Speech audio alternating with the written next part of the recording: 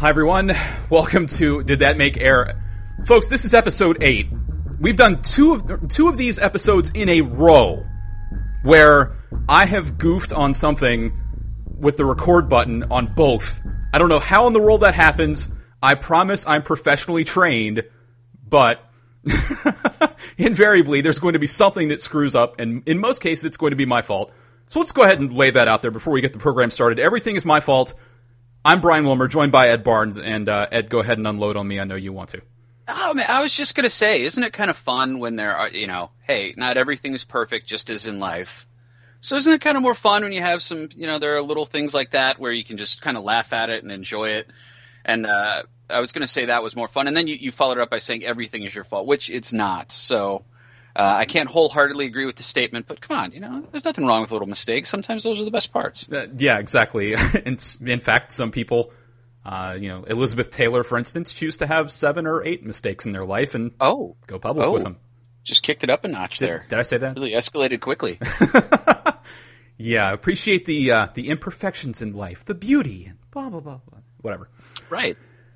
As I mentioned, this is Did That Make Air? If you want to contact the program, it's simple to do. At Did That Make Air on Twitter. You can also email us dtmapodcast@gmail.com. Once again, dtmapodcast@gmail.com. Subscribe on iTunes, please.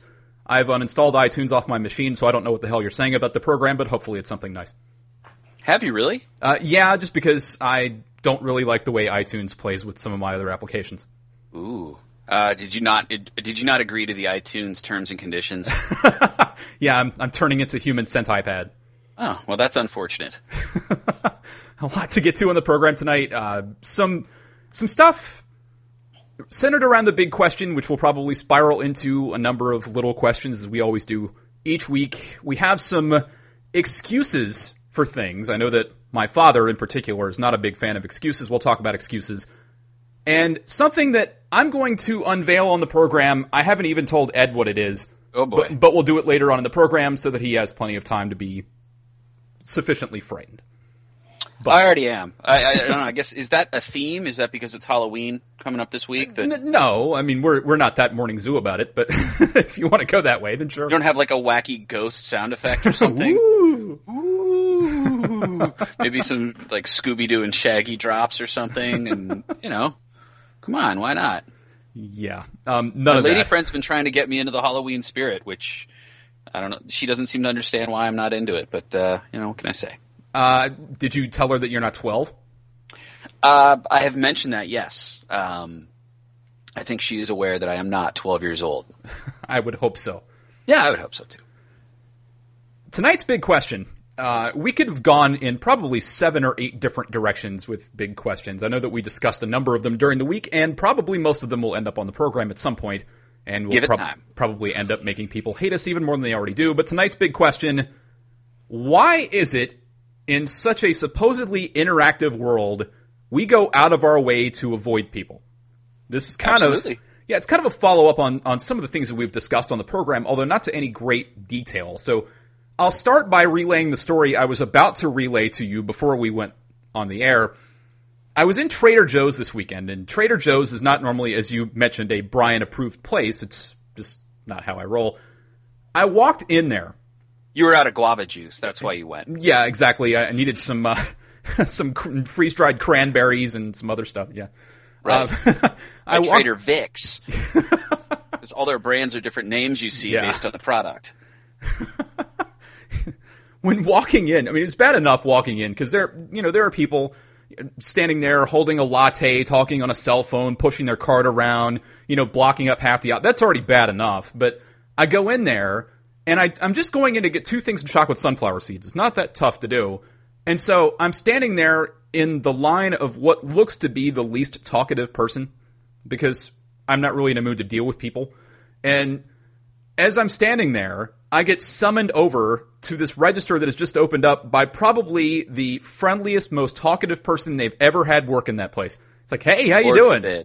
Yeah, good to have you. Glad you're here. And can I help you find anything? No, you can't help me find anything else. I got what I wanted. Find my way out the door. Yes, let me get the hell out of here. I just want to pay my $6 for these overpriced, ridiculous sunflower seeds that I have to have and get out of your stupid store. But no, he wants to engage me in a conversation for 5 minutes.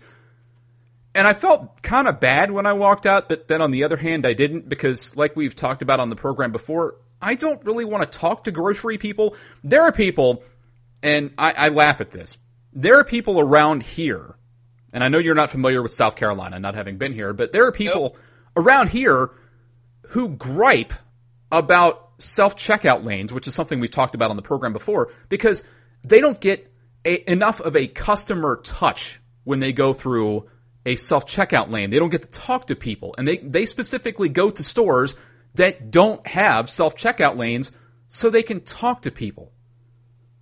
Why? Interesting choice. Very interesting choice. Not the one that I'd be going with. I wanted to ask you, though, Brian, what did the cashier say when you talked about giving chocolate sunflower seeds to kids on Halloween? I did not mention that. I should have. Yeah, I don't know what kind of reaction that would have gotten. Maybe like something about how you should be using carob because it's better. Something. Yeah, I don't know. I'm just going to open the door and throw a pumpkin at everybody. Is that good enough for you? Yeah, I mean, the talk all in the fail book is all about how people, there needs to be an app on Halloween to tell you who's giving away the best candy. No, that seems to defeat the purpose. But anyway, that's okay. That's all right. So why are we trying to avoid talking to people so much? Well, the thing is we've also got more information than ever about people. We've got more ways to connect with people. And the more ways to gather information about people have led us to believe that people generally suck. Yes, they do. And if you ask a lot, if you got a cross-section of people and said, what's your general opinion on people? Do you think that people are generally good? You know, well, there would definitely be some people who are like, I don't really think so at all. No, I don't think so. There's a lot of bad stuff going on in this world. And, I had this whole situation happen with someone at work where, they took my piece of cake from the break room or something after I'd claimed it. I don't know, whatever happens in offices. Since I don't work in one, I'm kind of happy about that. But there really is this phenomenon where we are willing to put our thoughts out there on Twitter every, few minutes or so, depending. I mean, there are some people tweeting a lot and not for any sort of news capacity. Guilty. Just to say, what's that? Guilty. Well, I mean, it could be any number of things. I remember doing a quick Twitter search last night during the second quarter of that terrible, terrible Monday night game for Marshawn Lynch, because I have him on a couple fantasy teams and he was out for a couple series, and I wondered, is he hurt? And have they just not bothered to tell us on Monday Night Football yet? So I did a Marshawn Lynch search, and the number of people who were tweeting things like, man, Marshawn Lynch is having a great game. I look at that and I think, before, if I was going to send a tweet like that, I would stop myself before I hit tweet and would think to myself, who really cares what I have to say about Marshawn Lynch right now? I don't really think anyone does. Even the 100 or so people that are following me on my lightly used Twitter account. But that doesn't go through the head of the people who are tweeting this stuff out right now. So we're willing to share all these thoughts. We're willing to post on Facebook. We're willing to write blogs. We're willing to make, 6-second vines about jumping over cars or whatever. Awesome, by the way. Or not making it while you jump over cars, whatever is more entertaining. So we're willing to do all this stuff where we're sharing about our lives, and then it comes to the idea of, hey, you want to go out and actually be in a social setting and talk to someone face to face? No. Because I can just stay home and sit on my couch and watch any number of thousands of shows or movies or something that are available on my DVR or on demand now, and then I don't have to risk running into one of these people that's just going to potentially not agree with my viewpoint and, make it a not enjoyable night for me. I hate to reference Family Guy on this show. It really makes me feel dirty to do so, but I'm thinking of one particular scene where they lost television in Quahog, and Peter Griffin is walking around with like this screen that's kind of attached to the front of him, and he sees everybody through a TV screen. I'm kind of thinking that's how we are with individuals anymore. We only have substantive conversations and really reveal anything when there's a computer screen in front of us. When it comes to standing in front of a person and actually not having a screen there, we don't want to have anything to do with anybody. Absolutely. First of all, I hope that you enjoy your return trip to Trader Joe's for some herbal mint shower gel or whatever it is you need to clean yourself off from your Family Guy reference. But the bigger thing... Thanks. Yeah, no problem. I'm here all for another couple hours or so, I think. But the other thing about that is it really takes a very large event in this world where you have to drastically change someone's, reality almost, where you can really get a sense of people actually bonding together again. And look, I'm not even going to talk about something, like a Hurricane Sandy or anything like that, but in San Diego a couple years ago, and some people may remember this, and we have chatted about it, on the various shows at various times, about there was a major blackout in Southern California, well over 1 million people without power. That extended to another, several 100,000, if not 1 million people in Mexico. I don't have all the numbers and information in front of me, but it was something where the entire city was without power for about, 12, 16 hours. So this was all happening right around the time that the evening commute was going on. And this had hit before the evening commute. So the evening commute was a complete mess because there were no traffic lights. There was nothing going on. So traffic was crazy. That's going on. So no one has any power. So people are thinking like, well, I'll go to the store and get nothing because all of their systems are down. So all of these people are trying to figure out, what do I do with myself now that there's no power? I can't watch TV. I can't be on my phone. I can't be on my iPad. I can't do all this stuff. Well, a lot of people ended up getting together and just drinking all the booze in their house. I swear to God, I heard that a lot. People ended up going over to someone else's house and just being like, all right, well, between the four of us, we polished off like, a case of beer and a couple bottles of wine and some whiskey because that's what we had around and we couldn't go buy anything. And then near the place that we lived at the time, there was this liquor store, still is, named Dick's Liquor. And Dick's Liquor... Wait, what? Dick's Liquor. I swear to God, there's also the liquor box within walking distance of my old place. Oh, my God. There's the liquor box and Dick's Liquor. These are real places. This is not a joke. Don't worry, there'll be plenty of other bad jokes later. So, the other thing that Dick's Liquor did that was something where I talk about, all of this was leading up to the fact that Dick's Liquor was willing to take people's personal checks on the good faith that they were all going to work out, not, doing anything to verify them on the spot, and just people would be coming in going, look, I really want to get some beer because we don't have any power and I need to drink something. And Dick's Liquor would just be like, okay, write us a check. And even though I wasn't around to experience this personally as I was doing a game in San Diego being broadcast, or a game in Phoenix being broadcast back to San Diego where no one could see it, which was really odd in and of itself, a story like that about Dick's Liquor going like, yeah, go ahead, write us a personal check, we'll take it on good faith, we won't worry about it right now, while everyone else is going like, no, our system's down so we can't do anything. It's like, that's a good story. But you see what I'm saying? It takes some kind of monumental event in order for people to change their mindset and think like, look, we should do something for the greater good. See, you mentioned the whole check thing, and I'm reminded of numerous stories from college, like Domino's Pizza charging $35 check recovery fees over a check that bounced by like 2 cents and stuff like that. Oh, I thought you were just going to talk about anyone writing a check these days. It's like, really? You're writing a check? Yeah, see, when I go to write a check, my first instinct is to have the first number of the year start with a 9. So, yeah, I know what you're talking about. I mean, if I'm writing a check, I think it's usually like rent each month, and that's about it. I don't even do that anymore. I think I just deposit everything directly into a bank account. Writing a check is so lo-fi. I know. Oh, God. Wait a minute. Lo-fi. I'm starting to sound like a hipster. Son. Am I going to read a book? Next, I wrote a check today. That's strange. It's really weird. We were talking about a lot of these things with people going out of their way to avoid people and whatever else. And I was reminded of something that I'd seen earlier in the week. And I told you about this. I'm not going to read the entire thing, but there was a post on Mike Rowe. And I know most people know Mike Rowe. There was a post on Dirty Jobs. Yeah, on his Some Facebook. Really great Ford commercials. And really good household cleaners, too, by the way. Believe it. Yeah, I wound up, this is a completely non sequitur story, but I wound up getting grass stains out of my shoes with some of Mike Rowe's cleaning products, but I digress. Somebody wrote on Mike's Facebook page, and again, I'm not going to read the entire thing. It says, Shannon K. Walsh wrote, Mike, how could you associate with such a horrible and psychotic person that is Glenn Beck? I wouldn't accept a dime off that hateful, nasty racist. Very disappointed to see this post. Now, before I go on, let me just say this as a disclaimer. We're not here to tell anybody what to think politically. We're not here to say that Glenn Beck is the best thing ever or the worst thing ever. We're just reporting what we see, and we're using this to build on a greater point.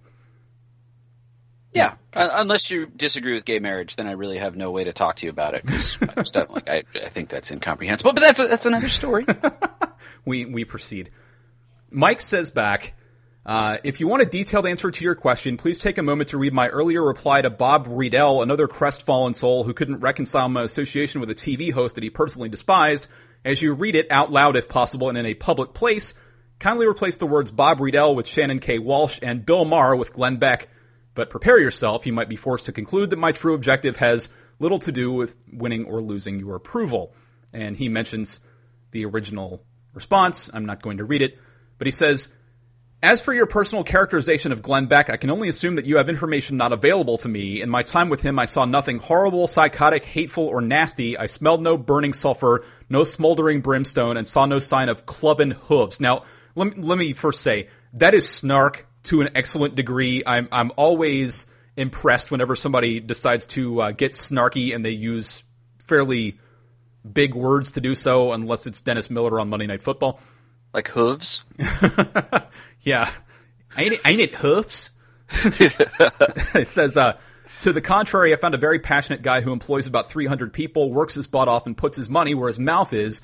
Do we agree on everything? Of course not. Am I disappointed by that fact? Not at all. The real question is, Shannon, why are you? And then the other thing I wanted to mention that was out of this post, he said, to be clear, I'm not here to tell you what to think or whom to hate. Like everyone else, you're free to pick your devils, choose your angels, and attach the horns and halos accordingly. But the guts of your question, even without all the name-calling and acrimony, reveal the essence of what's broken in our country. You want to know how I can associate with someone you don't like? The short answer is, how can I not? How are we ever going to accomplish anything in this incredibly divisive time if we associate only with people that we don't disagree with? And that's the part where I read that and immediately that made so much sense to me. I wonder why more people don't think that way. And then I immediately reconciled with myself that that's exactly why people don't think that way, because it makes too much sense. Well, it's exactly the point we were making on an earlier DTMA, where we were talking about the ability to debate in this country is long gone.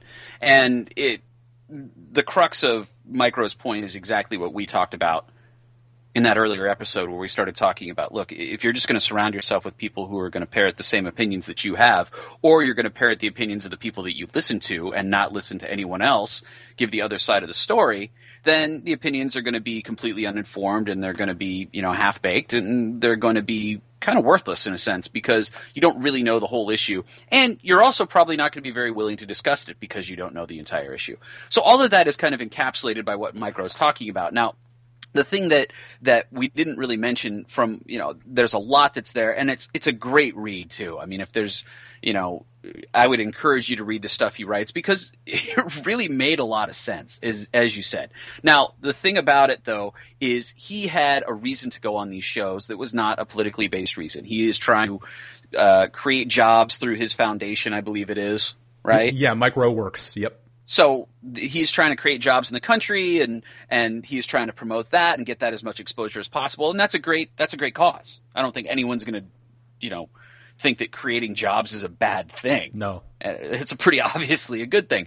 So if he's trying to create jobs, then that's great. And if he's trying to get as much exposure for the organization that he has that is trying to create those jobs, then that's all very well and good, but he's trying to expose the message to as many people as possible. So the fact that people are then turning around saying, like, how could you get your message out there on this person's program because they're a terrible person? He's reaching more people. Why wouldn't he want to do that? Exactly as he said. Why wouldn't you want to go on there and get the conservative audience with Glenn Beck, or go on Bill Maher's show and get more of a liberal point of view? You've got two different audiences in a lot of points. So it's just a logical thing, but people are criticizing him for it.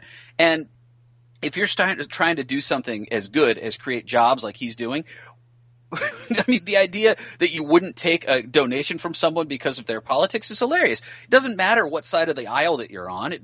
Everyone's going to agree that creating jobs is good. So why wouldn't you want everyone's support? Well, it's kind of like I've said before. There are good people in every walk of life, and the fact that we are so easily willing to write off certain people because of their politics or their religion or their origin or whatever else, that says more about us than it does about them. Let's be quite honest about it. I mean, it doesn't make us better Republicans or better Democrats or better Christians or better Jews or better Catholics or whatever else because we exclude other people. And I hear all the time, and you and I have talked about this before, and I don't want to get too far down the road here, but we will talk a little bit about religion on this program. There are a lot of times where people will say things like something that I saw from a friend of mine who had joined a Facebook group called "Every Time I Find Out a Cute Girl is Republican, My Heart Breaks" or something like that. And, that's fine. You're entitled to your political beliefs. I would never begrudge anybody their political beliefs, but why would you just automatically omit somebody who may be a really good person at heart just because you don't agree with everything they say? And that goes back to the bigger point that we were making earlier in the program. We are so willing to just completely write off certain segments of our society because they don't make enough money, or they don't come from the right place, or they don't worship the right God, or they don't vote for the right candidate.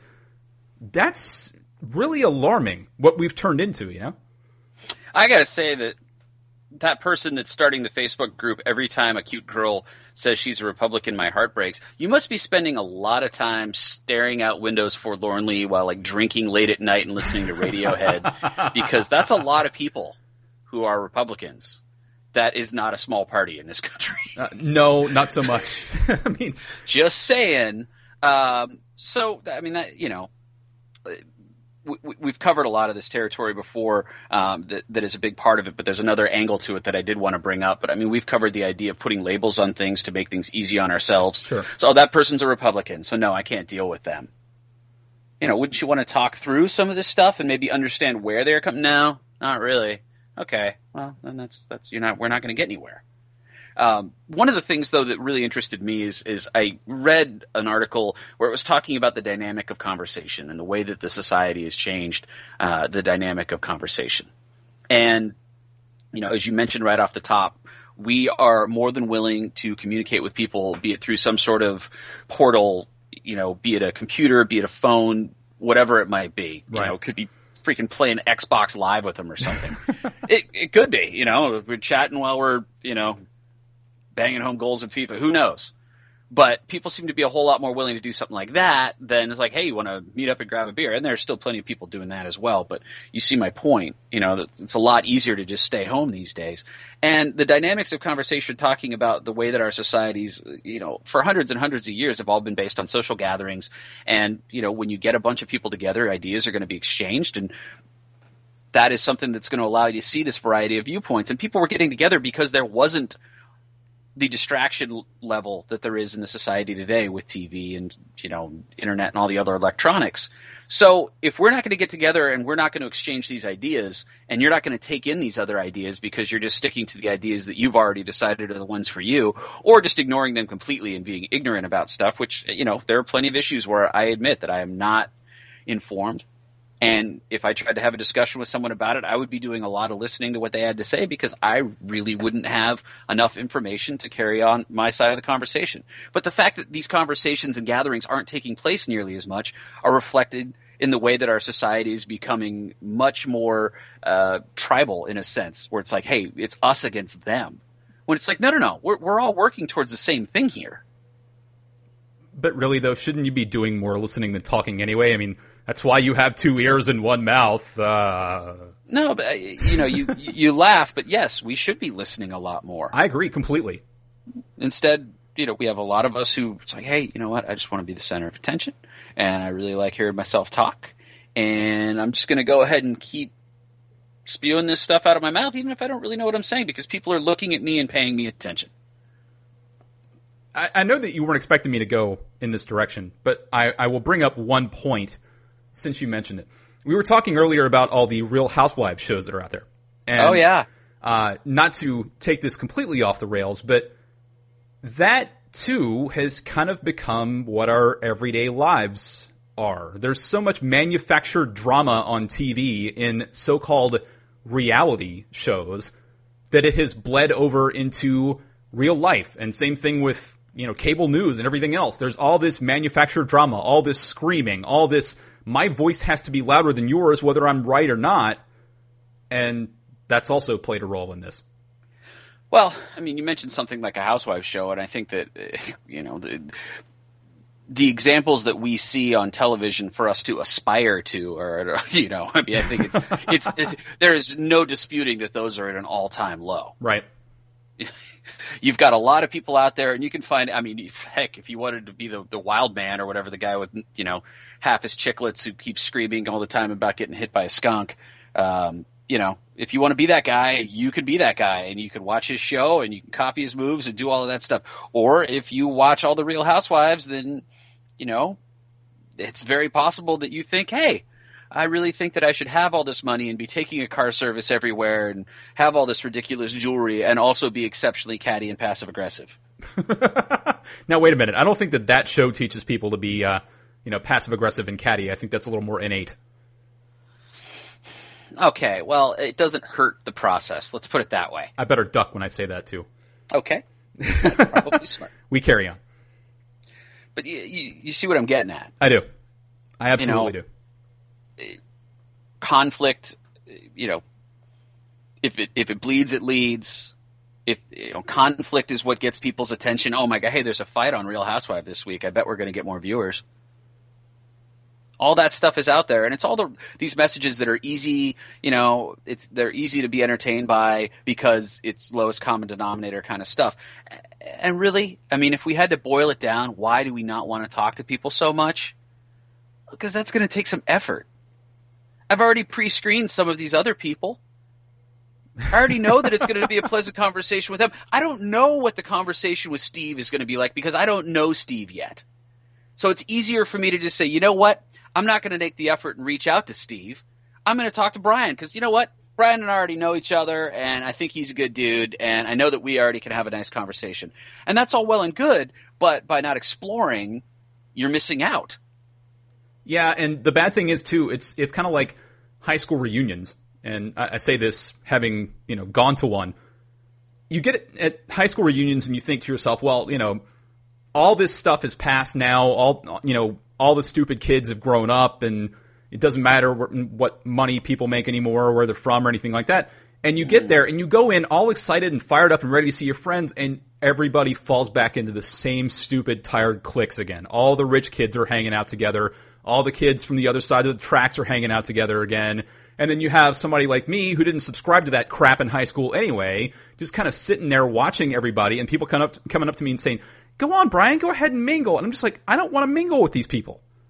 I don't. There's nothing redeeming about these people if that's the first thing that they're willing to do is to automatically pass judgment on everybody else. Now, granted, I'll try it, but I'm not going to invest the same amount of effort with them as I will somebody who's a little more open-minded about things, and maybe that's a flaw of mine. Who knows? Well, so how do we move forward from this? If we both think like, look, all right, this is going to be tough for us to really understand other ideas if we're not willing to talk to more people, but at the same time, high school example is obviously that's a little bit of a different deal. You have a history with all these people.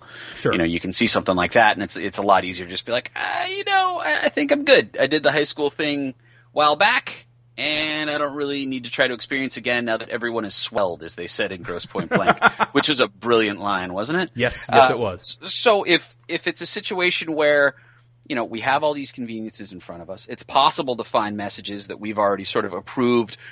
I've given my seal of approval to. I agree with this. I already like this person. All these things going on out there. So then, what's really the motivation or the impetus to get us out of that cycle and get us to the point where we're willing to share more ideas again, where we're willing to actually have a conversation with someone? Well, it's funny, we bring up high school, and I wanted to bring one other possibility to the table. I'm sure that most people remember when they were in high school, they're standing there at the homecoming dance or whatever else, and they're looking at this girl over across the room, and they really like this girl. They think she's cute and, all this other kind of stuff, but they'll never go ask her to dance because they're scared of being rejected. And I think there's still a lot of that in today's society, whether you're, 13, 23, 33, 43, whatever. You're scared of putting yourself out there and having somebody shut you down. Yeah. being judged. Yeah. I think that's really what it comes down to. And if you're in a situation that's safe, then you know that, hey, this person's my friend. They're not going to judge me. And putting yourself out there is a scary thing. It's a very scary thing. And I mean, it's something that no matter what the current society would portray it as, I mean, we could always find a movie that's more or less going to be the same thing, where it's a kid in high school who feels insecure about his situation, and then something happens to change his social status and he has to do, you know what I mean? Like, we've seen stories with elements like that. And it's understandable, though. It's a scary thing when you put yourself out there to be judged. And the other side of it, too, is with the way that our media has started to be more instant reaction. True. That's basically a license to judge as quickly as possible. You know, if I were to evaluate myself right now, I mean, I'm nowhere near perfect, and I think if we're all honest with ourselves, nobody is really near perfect. But nope. The one thing I can say is at least I don't go out of my way to self-sabotage and limit my growth by hanging out in an echo chamber where I'm only surrounded by people with whom I agree or people who say things I like. And when you look at yourself in a mirror every day, and I'm not saying this necessarily about you or me because I know how we think, but to those of us, you know, out there who maybe I don't know as well, or who I can't immediately just automatically say, well, I know this about this person. Think about that every day. When you wake up and look in the mirror, and then the last time you look in the mirror before you go to sleep every night, think to yourself, am I doing what I need to do to help myself grow as a person? Am I, you know, surrounding myself with like thoughts, and, you know, am I just part of a big group think session or group wank, as I've heard some people say? Or am I willing to actually subject myself to judgment, to constructive criticism, to non-constructive criticism, whatever else?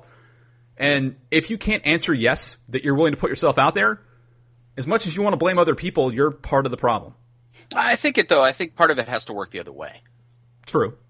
You know, I think you have to be willing to accept other people coming to you and expressing their ideas and hearing them out and, you know, asking a few active listening type questions, to use a nice SAT term. And, you know, if you're willing to listen to, you know, have this new person come in and say something, and you're willing to just be like, okay, you know, that's your opinion. I may or may not agree with it, but I've heard you out, and, you know, we've interacted, and now I hear your point of view. Then you have to be willing to be on the other end of that. It's not just the person that's willing to go out and be like, look, I'm willing to share ideas and put myself out there to be judged, and so on and so forth. You have to be willing to listen as well. And then you talked about it earlier, 2 ears, 1 mouth. It's going to be, you know, sweeping the nation. I'm sure it'll be on T-shirts. Not like 2 girls, 1 cup, but close enough. Oh, thank God, no. See, that's the thing too. There's a lot of one-way conversation out there. There's a lot of screaming, a lot of yelling, a lot of judgment, as you've mentioned, and that's in sports television. It's in The Real Housewives. It's in political talk. It's in everything. And there's not enough two-way conversation anymore. And until we master that skill, we're never going to be able to advance as a people, as a nation, as whatever. But it's alarming just seeing the attitudes, and again, not that I am exempt from this at all. Sure. But it becomes very easy to just look at the flaws of others and think, you know what, that person's an idiot. You know, I can't believe I can't believe that they agree with X, Y, and Z, and you know that's just such an ignorant viewpoint. Like, I threw out the gay marriage thing. It's something that I personally do not understand the opposition to, and there are plenty of people out there that do oppose it. And you know, I'm willing to hear you out. I don't think that there's any way you're going to be changing my opinion, but if you have something to tell me about it, sure, go for it. And I have to be willing to throw that out there and listen to what the opposition is in order to hold up my end of the bargain on this. Now, the thing that just becomes so frustrating is, you know, we've talked about all the other reasons why it's a problem. It becomes about winning the argument instead of actually exchanging ideas. Exactly. And that's a huge problem. And then on the other side of it too, you talked about judgment. You know, what's this other person going to think after we have this conversation? And that's very hard to get away from. As much as it's easy to say, look, you know, just don't care about what people think. That's pretty much impossible. Yeah, you know, there's it's always very difficult. Yeah, there's always that little tug in the back of you somewhere that says, "Hey, look, I can, you know, convince myself all day long that the whole, you know, Dr. Seuss quote about, those who matter don't mind, and those who mind don't matter, whatever else, all this stupid cliche fable stuff. And that's nice for a postcard or nice for an inspirational quote in an email. But the real world doesn't work that way. There's always going to be some sense of lack of surety among people. There's always going to be some little inner voice. No matter how introverted, extroverted, whatever else you are, there's always going to be some kind of little tug somewhere saying, what if this person doesn't agree with me? What if this person doesn't like me anymore all of a sudden after what I say? And, it's tough. You have to be willing to put yourself out there. And a lot of people just are not, because it's easier to sit back and post on a message board or respond to, a Facebook invite or to Skype with somebody or something like that and be insular. It doesn't take as much effort. I was just going to say, it's just as easy for some people to just curl up into a turtle shell and just do nothing. Hey, no, you know exactly what I'm saying. I do. It's going to be a lot easier for me to just keep to myself and stay home and watch this TV show and have a few beers and pass out than it is for me to go out and seek some new knowledge. And is it really coming down to the fact that we're just that lazy? Part of it, yes. I think that there's really think so. Yeah, there's laziness involved. It takes gas, it takes effort, it takes money, it takes whatever else to go out and hang out with people. And people don't want to get up off the couch. They don't want to spend the $10 cover to go to a club or whatever else. They'd rather stay at home and just talk on a cell phone or stare at a Facebook screen or tweet to somebody or whatever else. It's Mm-hmm. No, this is not relating to exactly what we're talking about right now. Sure. And I kind of mentioned this earlier, but I see some of the stuff that people post on Facebook about what a bad day they've had or something like that. And I just end up reading it thinking, what do you expect to get out of this? Some fake pity from people? Hope your day gets better. Yeah.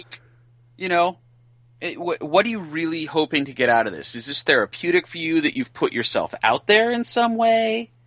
We have all these completely competing ideas that we're discussing.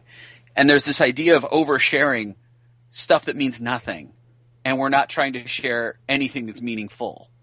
Well, think of it this way too. All we want to do is share, business cat pictures, and they're awesome. But yes, they are. Okay, we're gonna really send 15 business cat pictures back and forth amongst each other, or I'm gonna tweet my favorite or something like that. And then when it comes to a political issue or a social issue or something like that, then it's I don't think discussing that's a good idea. Yeah, that's not appropriate conversation for. But gotta keep it neutral. How about that weather? Huh?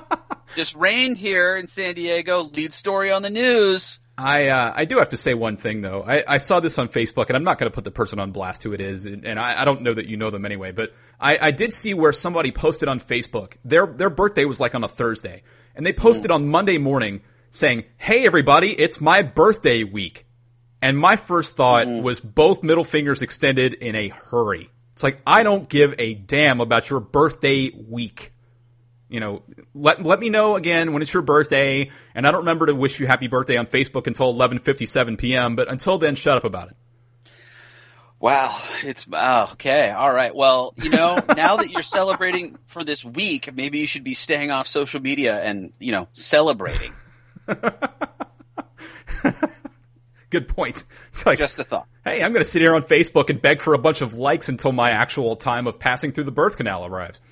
I don't think I have actually posted anything on Facebook. Man, it's been a minute. It's like I'm going to need something really good for me to post something on Facebook, which is why I keep shaking my head so much when I see people like, had such a bad day, got the wrong pumpkin spice latte, it came with soy milk instead of whole milk. I don't know. Well, I post stuff on Facebook occasionally, but nowhere near as much as a lot of people do. And when I do, it's usually something sarcastic or something where I'm just completely marveling at the lack of clue of this generation. Like, for instance, when, I had the thing earlier about where Lou Reed died and a bunch of people thought it was Lou Bega. Stuff like that. Yeah. Well, in the chat room, Jerry, you mentioned you guys are painting a pretty depressing picture of your generation. maybe that's why we want to interact with each other. So because we all kind of see that things are not necessarily trending the way we'd like. Hashtag trending. Just saying. Well, as you said so eloquently before, I think this was a couple of nights ago, a Google Hangout will save us all. If a Google Hangout will save us all and social media really is the answer, then I'm all for it. Who knows? Maybe we're all just going to vine each other back and forth and just 6-second increments of wisdom. That's all we have these days. But I can't see that being the answer. Can you? Hey, we can all interact more readily through a computer screen. So that is how we're going to be exchanging more ideas. I don't know about that. I mean, if you look at the history of television, here's all of my journalism classes coming into play. You ready? Yes. Okay. Well, you know what? There were the two competing theories about television creates a global village. Marshall McLuhan, right? Yeah. The television creates a global village, which is true. I mean, it does in some ways. That way, kids that are in the deep South and kids in California are going to be seeing the same things on TV and seeing, wearing a lot of the same clothes and things of that nature because they're all seeing the same stuff on television. And there's definitely validity to that. And then there was also the other competing idea at the time that television creates a vast wasteland because of all of the different reasons, some of the same reasons that we've mentioned on this show today. You're getting away from human interaction. It's all going to be playing to the lowest common denominator. So that way it's going to try to reach a wider audience that way, all of those things. And I think that both are completely true. And that was I think that was one of the proudest moments of my collegiate life when, on a midterm, the question was, which of these two ideals do you agree with more?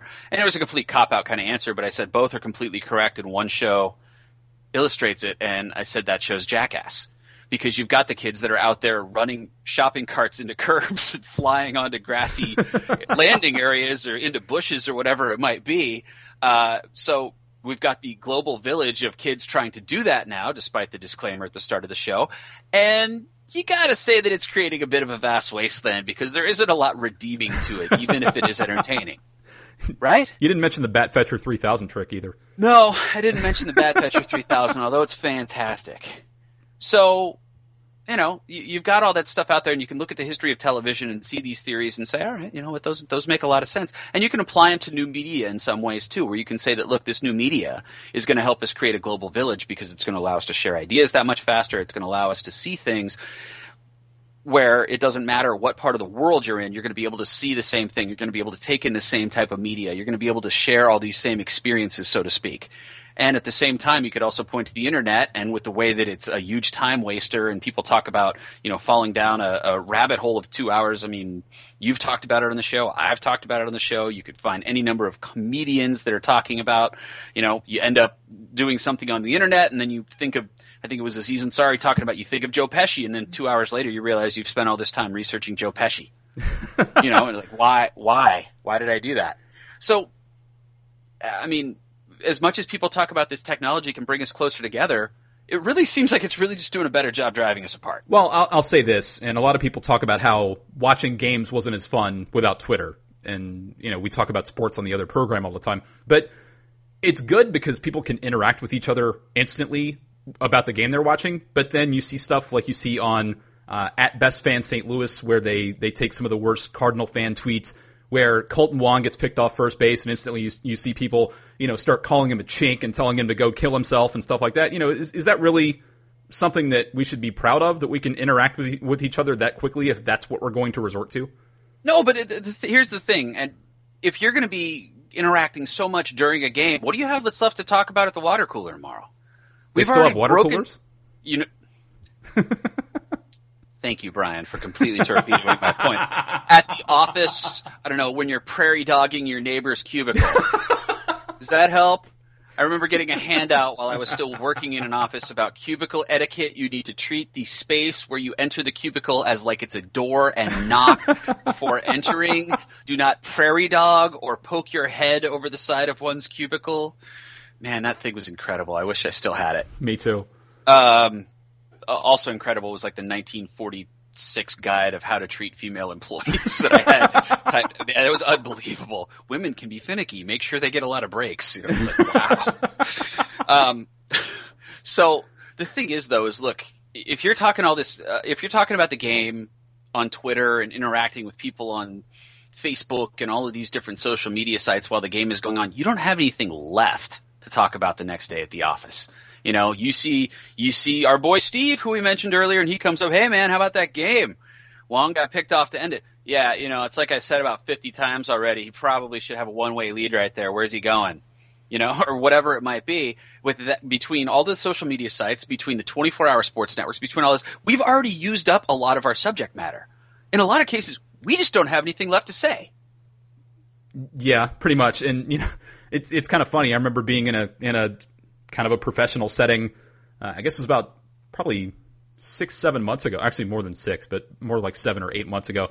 And being asked what I thought about the National League East, and I'm sitting there, you know, talking to people about National League East baseball. Whereas if I put that on Twitter, I would probably have 35 replies from people, with half of them being Braves fans who say everybody else in the National League East sucks. Yeah, and the rest of them saying that because they're Dodger fans or you know, Cardinal fans or whatever else, and they think the National League East is garbage.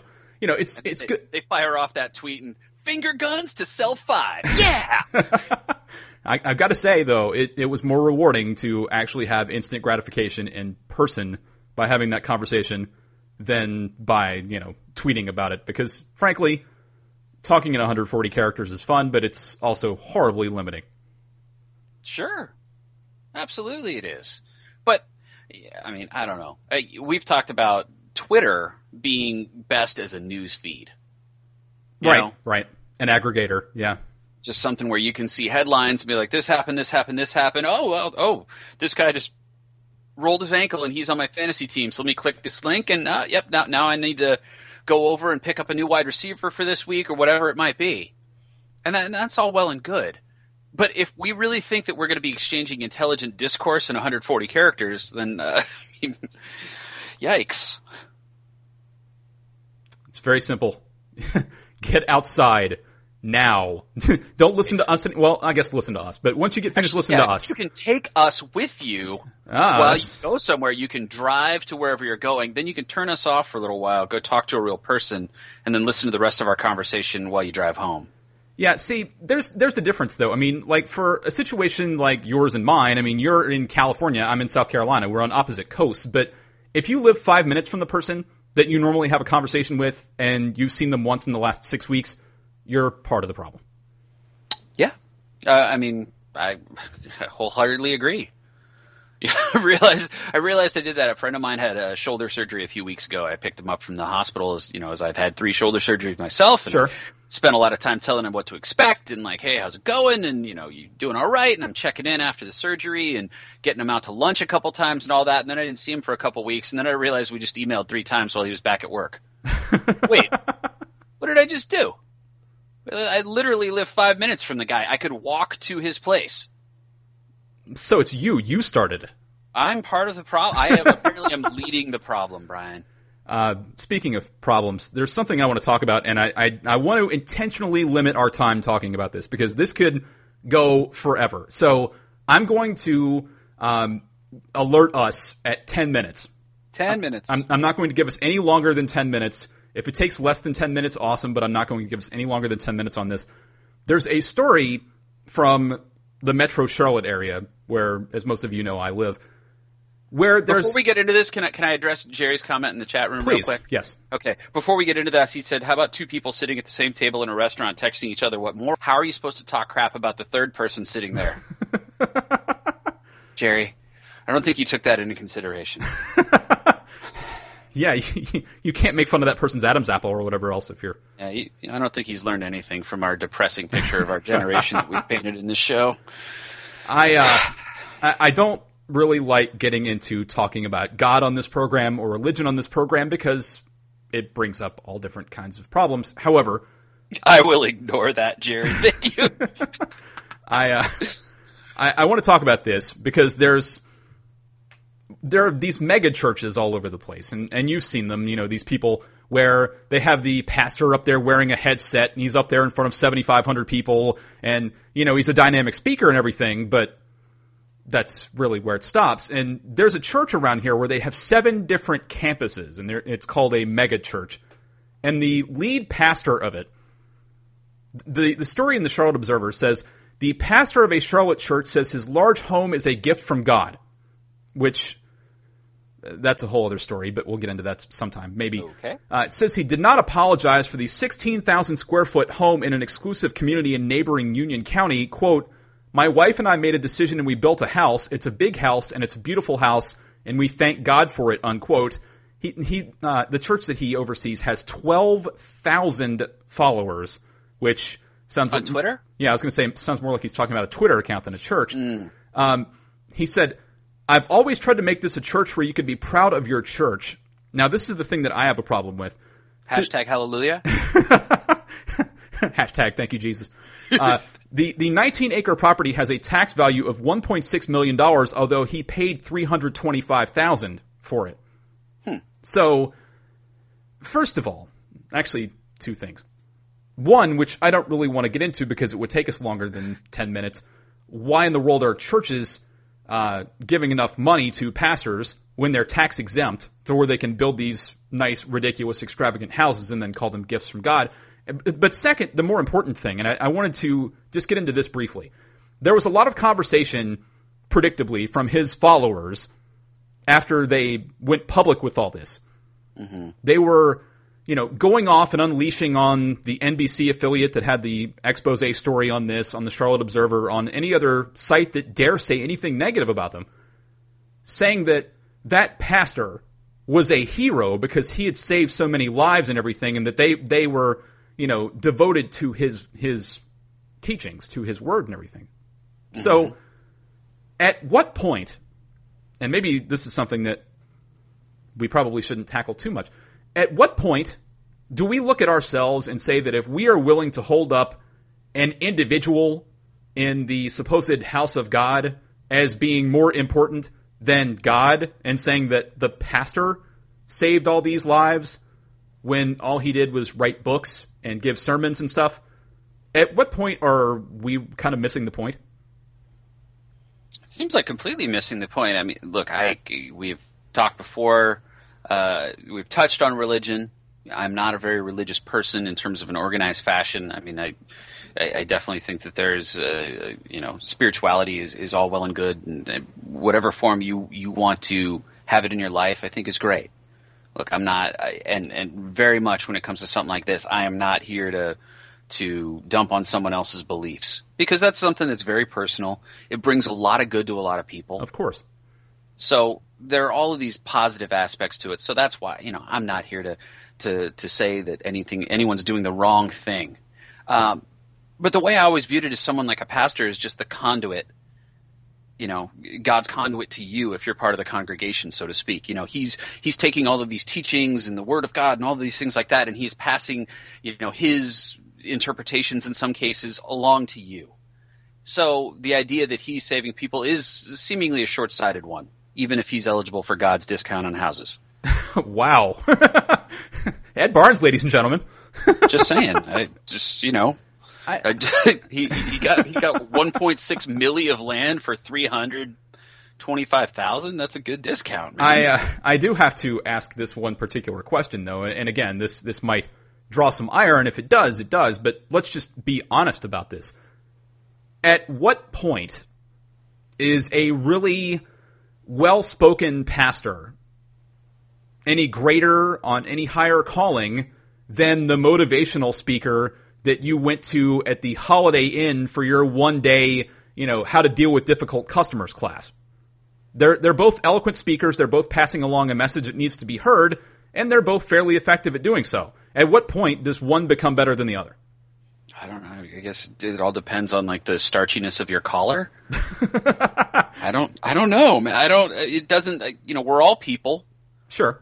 And again, I'm not a very religious person, so trying to get into the theology of any argument would be pointless for me, because anyone who wanted to actually bring any scripture or anything like that back to me would just be like, yeah, you're probably right. I don't know. I'm not really familiar with it. So it all seems like that takes away from the general idea that, look, that we're all, isn't the general idea that we're all God's creatures? in the specter of religion, in the very little I understand of it. Isn't that the general idea that we're all God's creatures? That's the idea. And the thing that kind of sours me a lot on organized religion in a lot of instances is you have certain religions, and I'm not going to name them. Again, I'm kind of like you.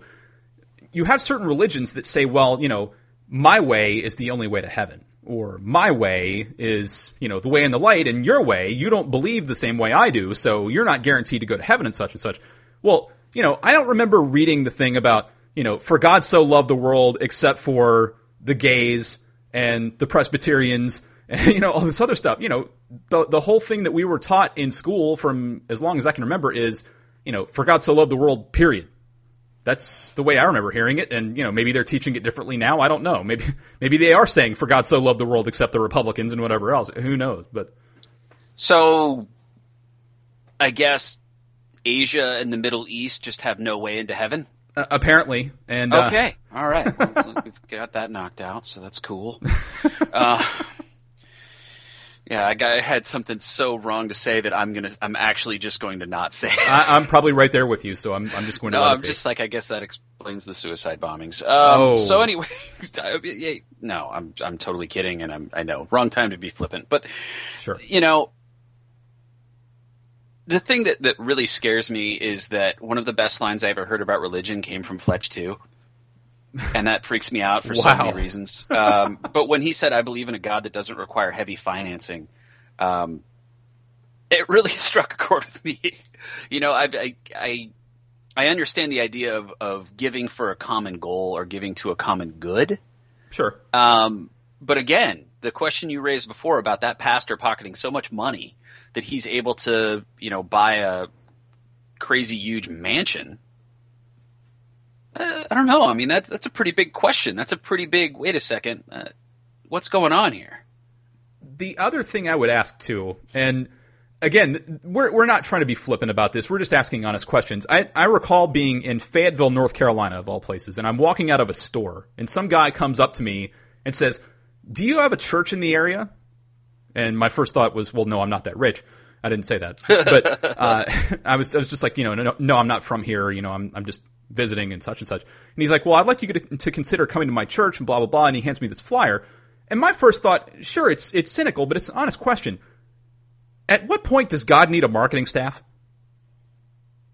Do you have an answer for that one? Again, I'm not trying to be flippant or sarcastic. It's an honest question. Why in the world, if your religion is so much better than somebody else's, allegedly, or if your religion is the sure path to heaven, or your religion, is so inclusive, why do you have to go out and hustle people to come to it?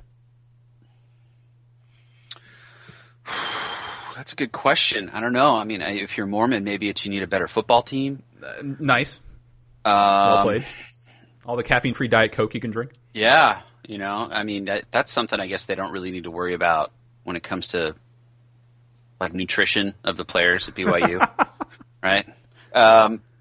You're not sleeping well because you're drinking caffeine. Oh, you're just out of school, actually. So, I totally understand what you're talking about. I mean, the idea, it's a very weird thing when you think about Christianity and Catholicism and the way that they are very aggressive recruiters. I don't think that the religious equivalent of the NCAA is doing anything to limit their texting or phone call times or social media interaction with any potential new recruits to their religion at all. And then you look at other religions and you pretty much just are that or not. Like thinking about Judaism. What's the last time that someone came up to me like, hey man, you ever thought about being Jewish? I don't think that's ever happened, has it? No, not so much. I mean, most of the times I've seen people convert. Most people are born into the religion or raised in the religion. Most times when I've seen people convert, it's been because they've gotten into a relationship with somebody where... A lot of times marriage. Yeah, and those people believe strongly in that faith, and that person's like, well, I love this person enough to where I'm willing to follow the same teachings that they do. And that's really, let's just put it out there, that's admirable. That takes a lot of guts, because you're going against what you know, what you believe, what you came up with, and you're going into somebody else's faith, and it may be completely blind. That takes a hell of a lot of guts. Is it something I do? I don't know, but I have to admire the guts of those who would. Yeah, and if that means that you can't roll on Saturdays because it's Shomer Shabbos, then so be it, right?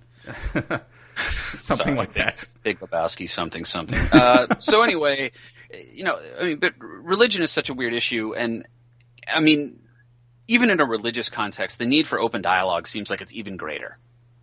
These are big questions we're dealing with here. I mean, the big question on our show is nothing compared to the questions that religion is trying to deal with. I mean, if you take the Bible, these are supposed to be like the biggest questions of lives. Why are we here? What's our purpose? What do we do? How do we treat other people? All these other things that are just hugely impactful for our day-to-day lives, right? Exactly. So being able to discuss it with other people who have other viewpoints can only help you understand life even more, right? How much religious discussion is going on where it's an interfaith discussion between, someone who is Jewish and someone who is Catholic? How often is that really going on? Exactly. So, you could put it at almost every level of society. You could, anywhere from the, lowest common denominator of, sports fans or, someone getting the movie fanboys being upset that Ben Affleck's the freaking Batman. Or you could take it to a much higher level where it's like, look, is there any chance that this person who's a Hindu and this person who's a Methodist can have a conversation about what they believe and try to find some common ground, and maybe based on the common ground on some of their religious beliefs form, a basis for understanding in our society in the modern. Oh, okay. Well, we just already got off the rails. I can see that's not going to work.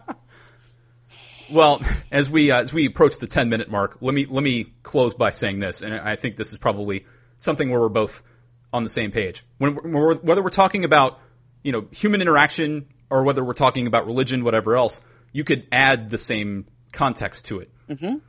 I think that if you're talking about human interaction, electronic devices are supposed to be a supplement to communication, not the lifeblood of communication.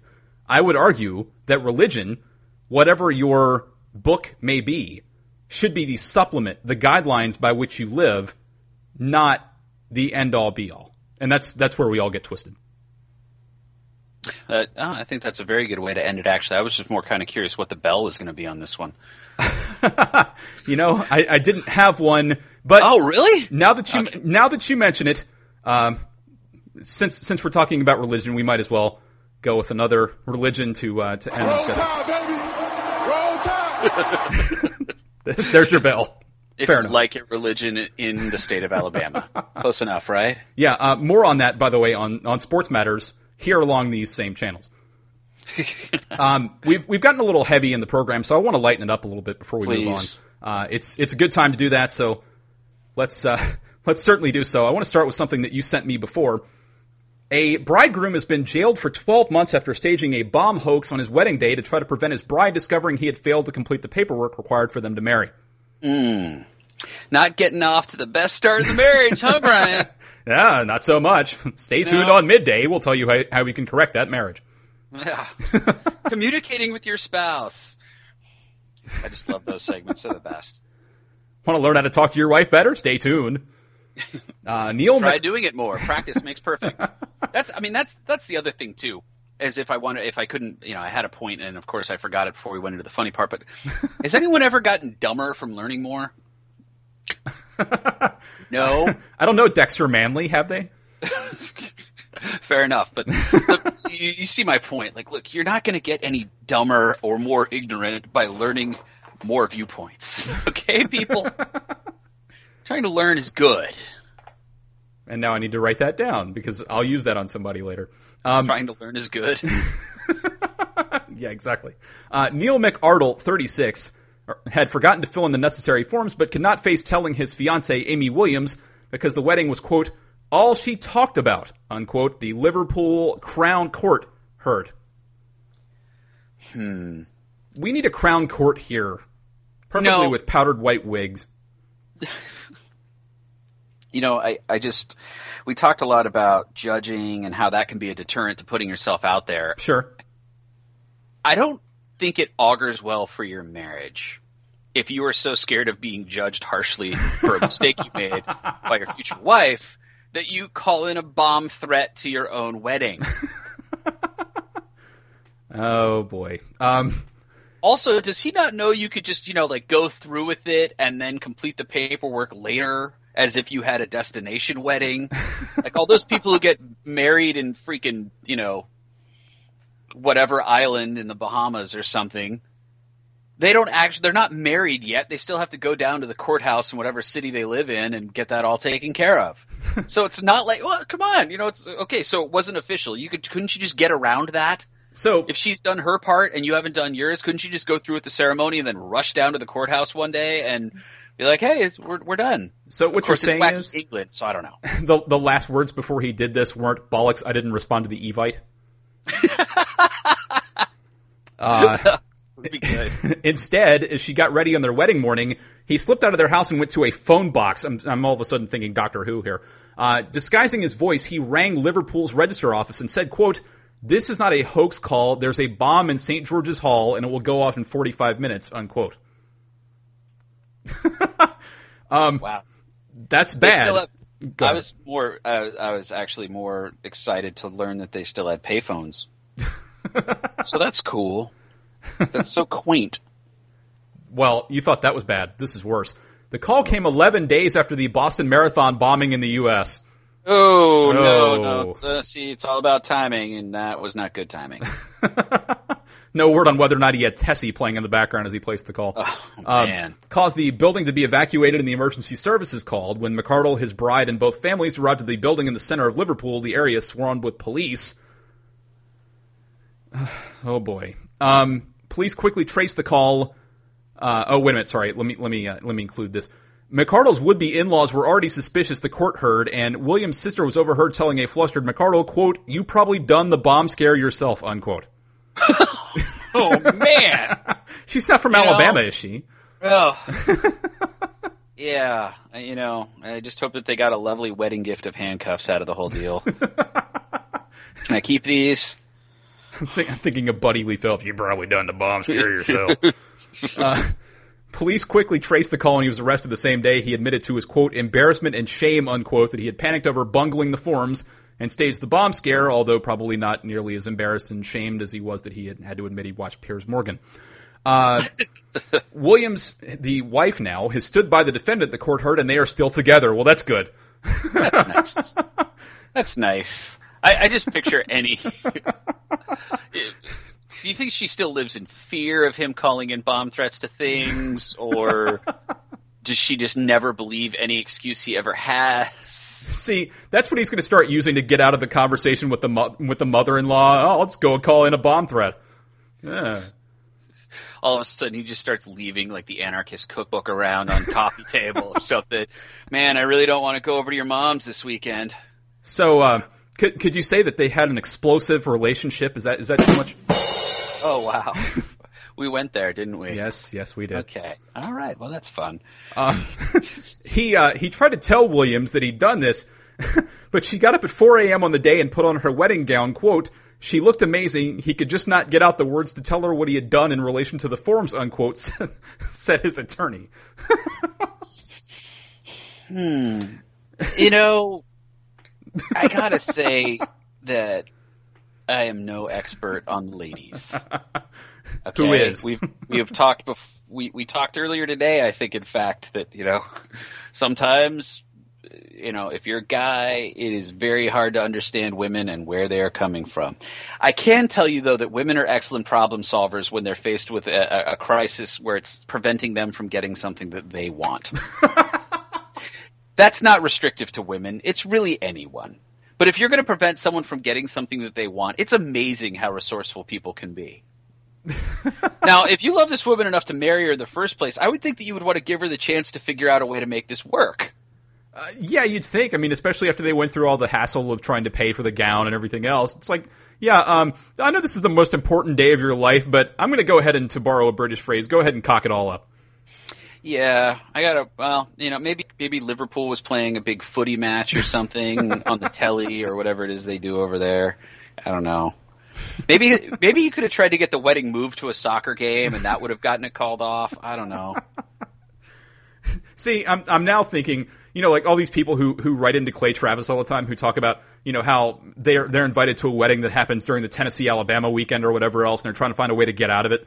I'm kind of wondering if maybe they were scheduled to have a wedding on the same day that Liverpool played like, Man U. Yeah, Man U or Stoke or something like that. Yeah, how do I get out of this? Oh, well, I'll just call him Bob. If it were a marriage on the day they played Stoke, people would just be like, we'll go. That's just like, I would think the Tennessee fan would just be like, yeah, I'll totally go to that wedding. Sounds great. Especially after what happened last week. Right, that's what I'm saying. They know that they're going to get their head caved in by Alabama's. At the expense of making a terrible segue, I will freely admit this. Do we want to go with the good news part of the segue first or the bad news part of the segue first? Good news. Okay. As you know, or may not know, today is National Cat Day. I did not know that. Today is National Cat Day, and you and I are both owners of rescue cats. And so I wanted to share this with you. The site Uber was today, delivering kittens on demand in the cities where they had, Uber sites available. Between 11 a.m. and 4 p.m., you could request the kittens option. And it says here, if the furry friends are available, you and your buds will enjoy 15 minutes of snuggles and cupcakes made by the famous ace of cakes, Duff Goldman, and his team at Charm City Bakery. It's only $20 to snuggle with kittens for 15 minutes, enjoy cupcakes from the famous ace of cakes while supplies last, and receive an Uberific cat pack, and all of the money is donated to the city's local shelter. Okay. Well, I mean, that's all very well and good. Does part of your cat pack include, like, the Band-Aids for when the kittens that are unfamiliar with you just swipe right at you? You know what? I don't like the way you smell. I'm going to cut you open. Wouldn't be the first time a kitten's thought that. It says here, on National Cat Day, Uber kittens will be available for on-demand snuggles. It seems like if you're going to have on-demand snuggles, you'd want to have something other than a cat. I mean, I love cats, but just saying. Demand for kittens will be very high and availability very limited. It may take multiple tries to find available kittens. That sounds funny enough. I think it was 2 episodes ago that we talked about a business that's probably very upset by this development. Even though it's National Cat Day, I think that the people who own and operate the Snuggery are probably very upset about what's been going on here. Do they have a message on the phone? It's like, we're sorry, all of the available kittens are away right now. Please call back later. The cat Snuggery, yes. It also is amusing that you're paying $20 for 15 minutes with a cat when you could actually have a cat of your own for whatever the whatever the vaccination fees and whatnot are at your local shelter. Yeah, I mean, that would seem to make sense. But then again, there are people who, again, are so lazy and, so narcissistic that instead of having to care for a cat, they'll just get one delivered and snuggle with it for 15 minutes and they can turn it over to somebody else. It's kind of like these people where, they're the dinks, the dual income, no kids people. And they're like, oh, we don't want kids. We'll just take other people's kids and spoil them and then give them back to them. We'll load them up with sugar and then they'll have to take care of them. That's terrible. Yes, it is. That's really terrible. Then again, there are 2 types of people who do that. There's the dink crowd and there's grandparents. I was going to say, that's like you're stealing grandparents' acts. I'm surprised that the grandparents haven't gotten like a lobbying group to try to, shout you people down. Now, the other thing that I was going to say was I didn't really realize that it applied to cats too, where you'd be paying them to leave. So, really, you would have a cat house in that case. Yeah, absolutely. See what I'm saying? The bad thing is, though, the first thing that went through my mind is when you started talking about the grandparents rising up in revolt, the first thing that crossed my mind was them marching on City Hall, waving their fists, going, they took our jobs. Hey, they would be taking jobs, spoiling kids, and then dropping them back at the parents' house, hopped up on, Mountain Dew and, Oreo cream filling or something or whatever the heck it is with like 17 new toys, all of which just make tons of noise. Because that's really the key. If you're a grandparent, buy them the toys that make the noise is absolutely part of being a grandparent, it seems like. Now for the bad part of the segue. Oh, no. A Davie, Florida man remained in the Broward County Jail Monday night accused of attacking his girlfriend with her cat, court record showed. Gosh. How did he pull this one off? Kenneth Stewart, 41, is charged with battery, resisting arrest, and tormenting an animal, according to jail records. Stewart was arrested Thursday following an argument with his girlfriend. During the dispute, Broward Judge John J. Hurley noted that Stewart allegedly injured the woman with her own pet. Quote, "She was lying on the bed and you entered the bedroom holding something in your hand head high, and she said you were yelling at her, 'Look, it's going to die, it's got no air,' and at that point you threw the cat in her face," unquote, the judge read from the arrest report. Well, yeah, if you spook the cat enough, they're going to respond, even if they really love you, as evidenced by the fact that when one of my cats stepped into quite a mess the other day and I had to give it an impromptu bath, it turned around and dug its nails right into my chest. Yeah, cats don't like water. Nice little cut. No, they don't. Although it's interesting that one of my cats actually will hop up on the tub while I am showering in between the shower curtain and the liner. Like every time someone showers, the cat hops up there and is like walking back and forth and checking it out. It's kind of interesting, but I'm just saying, if my cat, who, we seem to get along great, he came and woke me up this morning, by like licking my face and stuff. I mean, the cat seems to like me a great deal. Yet when I put it around water, its first response is to try to claw me and let it, get me to let it go. All right. So if it's, no matter what you're doing, I mean, that's just messed up though. You're using your own. I didn't do it. The cat did. The cat did it. That's always fault. Yeah, that's always the right answer. The cat did it. That's yeah. It's used for two things: making people angry and farting, pretty much. Yeah, there you go. Yeah, that's true.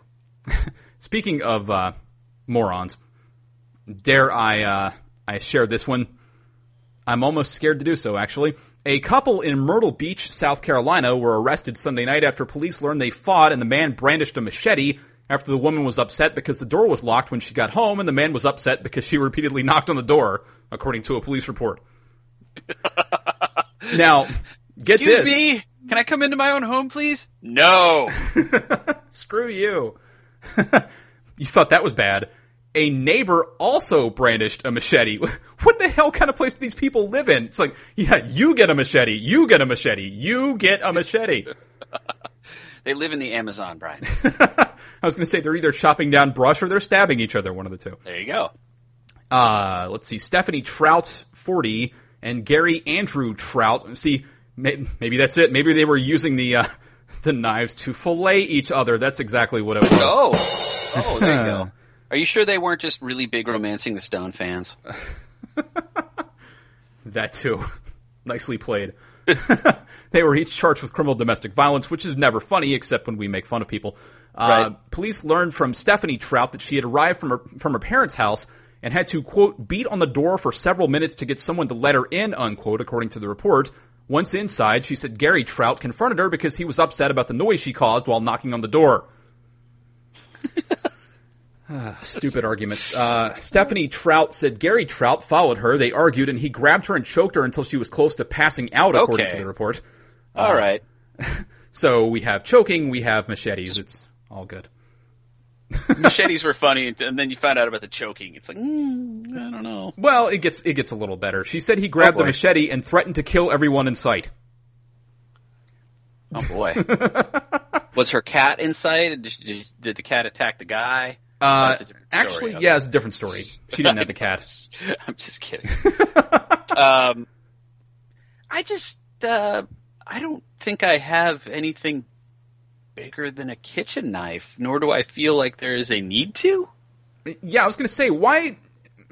I guess I don't understand. I mean, there are some people where they have these big, huge knives in their house, and some people are hunters. I guess I get that, but why would you want to just have something like that just chilling around? It's like, yeah, I don't intend to use this thing, but in case I get pissed off enough at my boyfriend or whatever, I'll just go ahead and whip it out. What? Yeah, that doesn't really fly, does it? No, not so much. No, it doesn't. But I mean, we've got plenty of idiots to talk about today. I mean, some of the biggest idiots that we're going to talk about don't even require an arrest. Very true. There's one I want to get to before some of the other stuff that we had, though, because this is one that Buddy Lee Phillips wants to read. So we have to let him appear on the program. It's been a while since we've heard from him. So, ladies and gentlemen, Buddy Lee Phillips. Thank you. Let's see. Dateline, Tifton, Georgia. So my people. A South Georgia businessman's being called the Rattlesnake Wrangler after using his tractor to kill a 5-foot diamondback. Oh man, that's wow. That's badass right there. Yeah. Is Craig Counsell okay or? Sorry. He wasn't holding the thing over his head while he was trying to swing it. Oh, okay. Lee Fletcher, part owner of Chula Peanut and Grain Company near Tifton, was doing some work on his tractor when he spotted the snake on the ground October 19th. He said he used a bucket on the front of the tractor to pin it down and kill it. Who the hell is a bucket on the front of their tractor? That's a man I want to meet right there. Apparently that guy. The Tifton Gazette reports that a sign now hangs in the small community, "Welcome to Chula, home of the rattlesnake wrangler Lee Fletcher." Wow. I don't know, Mr. Lee Phillips, could you tell me, is the bucket on the front of the tractor for like the boot and rally move if you're drunk driving your tractor, like that one guy on YouTube? That's part of it. Another use for it is bringing home your date if she won't fit on the seat next to you. Oh, well, that's very handy. The only problem is you got to watch out because when she sits down, she might tip the tractor over in the front. Right. Yes. That's smart. That's never a good thing. Nope. But I kind of regress or progress or whatever the hell that word is. Let me also say I don't think this is no real rattlesnake wrangler because everybody knows if you're going to be a real rattlesnake wrangler in the South, you got to have 3 names. This man's only got 2. That's a good point. Was he wearing Wranglers while this happened? Is that where the came from? I sure hope so. I mean, is he a quarterback? It's kind of the uniform of the South, Wranglers and a button-down shirt. Yeah, no, I still find it odd. Drew Brees is doing the Wrangler commercials. Drew Brees? Yeah. Who the hell's he play for? If he don't play for the Falcons, I don't know who he is. Oh, all right. Well, then, yeah, he plays for New Orleans. New Orleans, bunch of damn hippie liberal. Oh, yeah. Sorry. Oh, it's all right. Fletcher said one of the workers at Chula Peanut and Grain Company skinned the snake and plans to make a belt out of it. That's what I'm talking about right there. If you're going to kill, recycle. Man, I made a Romancing the Stone joke a while ago, but all of a sudden it seems funnier now. Like he has his boots at the end from the gator. You probably never saw that movie, did you, buddy? No, unless it came out on Betamax, I ain't seen it. It might have, but I'm not aware of it. I don't think you could find it anymore on Betamax. I got a Betamax machine for $29 at Goodwill, and you wouldn't believe how many movies I've seen on that thing. Oh, wow. That sounds great. Oh, well, I mean, that was, of course, until I shot my TV, but that's a whole other story. Well, sometimes you have to. Yeah, I mean, how else are people going to know I'm pissed off at them, especially my wife, Right. If I don't fire a shot into the TV, she ain't going to know. She ain't going to stop reacting. That's true. Yeah, you got to lay down the law. And, I can't slap her around. I can't shoot at her because that's a felony, so I got to shoot at the TV. I know, the liberals been changing the laws around. You know it. Bunch of damn kids out in the front yard kicking soccer balls and stuff. Brr. No. Anyway, I got the police at my door, so I got to run the hell out the back door. So great talking to you, and I'm out here. All right, buddy. You have a good one. Buddy Lee Phillips, everybody. Buddy Lee Phillips is the best. Run from the cops live on the air. Well, I love it. I don't know if all of his firearms are registered. I don't know if anything about him's registered. Nah, that's a good point. Except for maybe the sex offender status. Who knows? Right. Dateline Myrtle Beach again, and then we'll go back to some of these other things. A Myrtle Beach woman was charged with assault after another woman who was working as a shot girl at Broadway at the Beach Entertainment Center reported she was attacked while selling drinks, but she didn't spill any of the drinks during the incident, according to a police report. Very important. I mean, that's really what everyone in management at the bar is much more concerned with. Did you spill the drinks? And then the next question is, are you okay? Look, it's all about margins here in the restaurant business. It's a tough business, and you need to be able to try to make all those things work. You can't charge $17 a shot for spilled metallic barrel whiskey. No, you can't. I'm sure that people have tried, but I don't think that, you really can't. The hottest thing, too, about the shot girls is when they walk up to you with the little tray with the little glowing neon things on it. You know what I'm talking about? Yeah, I love the little test tube things. You know what I'm talking about? Where it's got it's like the little test tube with the shot in it of glowing liquid or something. And it's while I'm going ahead and poisoning my liver for the evening, let's go ahead and put some food coloring in there too. Yeah, I'm curious to see what excuses this person would have had, but we'll talk about those in a minute. Maria Cristina Antunez, 38, of Myrtle Beach, was charged with third-degree assault and battery after officers were called about 1 a.m. Saturday to Celebrity Circle, police said. Officers learned from a 23-year-old victim that she was employed as a shot girl and was about to sell a shot to a man, according to the report. The victim said Antunez walked up and asked what was going on and told the victim that the man was her boyfriend and he would not be buying a shot from her. The victim said she replied okay to Antunez, who continued to talk about their looks. Okay. Hashtag confusing women. The victim said she told Antunez she was old, and Antunez attacked her. Awesome. Hashtag old bitch, according to the report. See, I more keep picturing Cartman just screaming, whatever, I do what I want.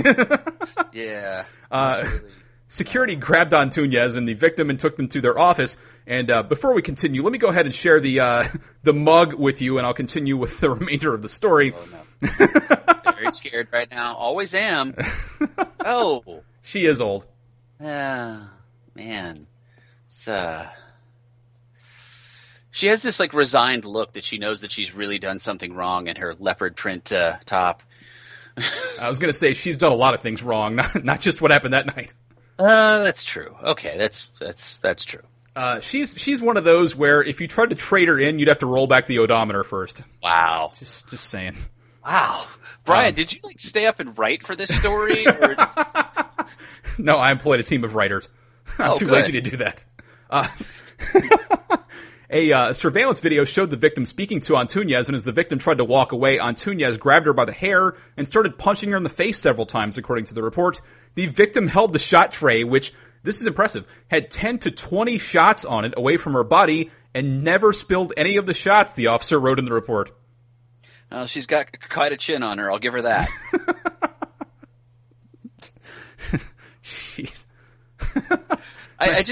First of all, if you're a shot girl and you don't know if you had 10 or 20 shots, you got to keep an eye on your inventory.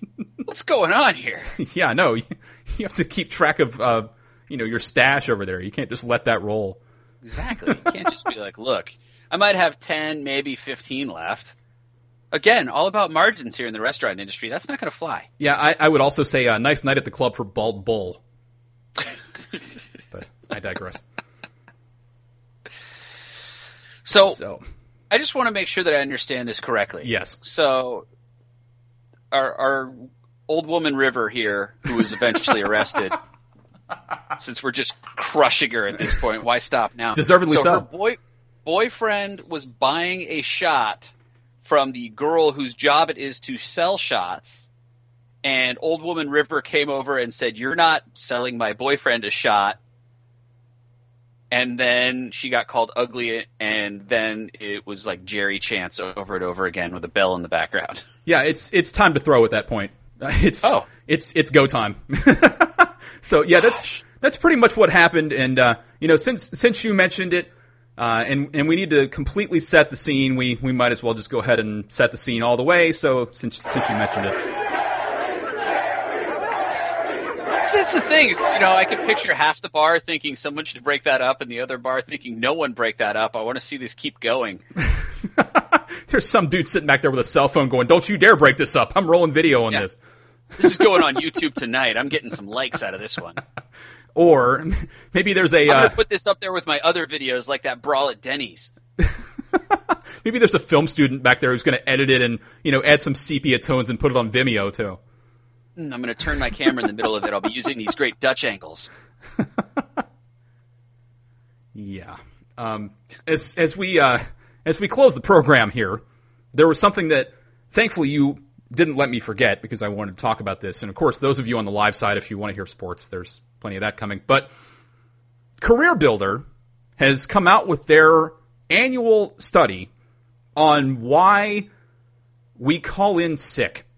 Now, I'm not saying that any of these things are things that you and I have used because we are, of course, responsible adults and we would never do anything like this. But They came out with a press release about this, and since we're media people, we have to share that with you.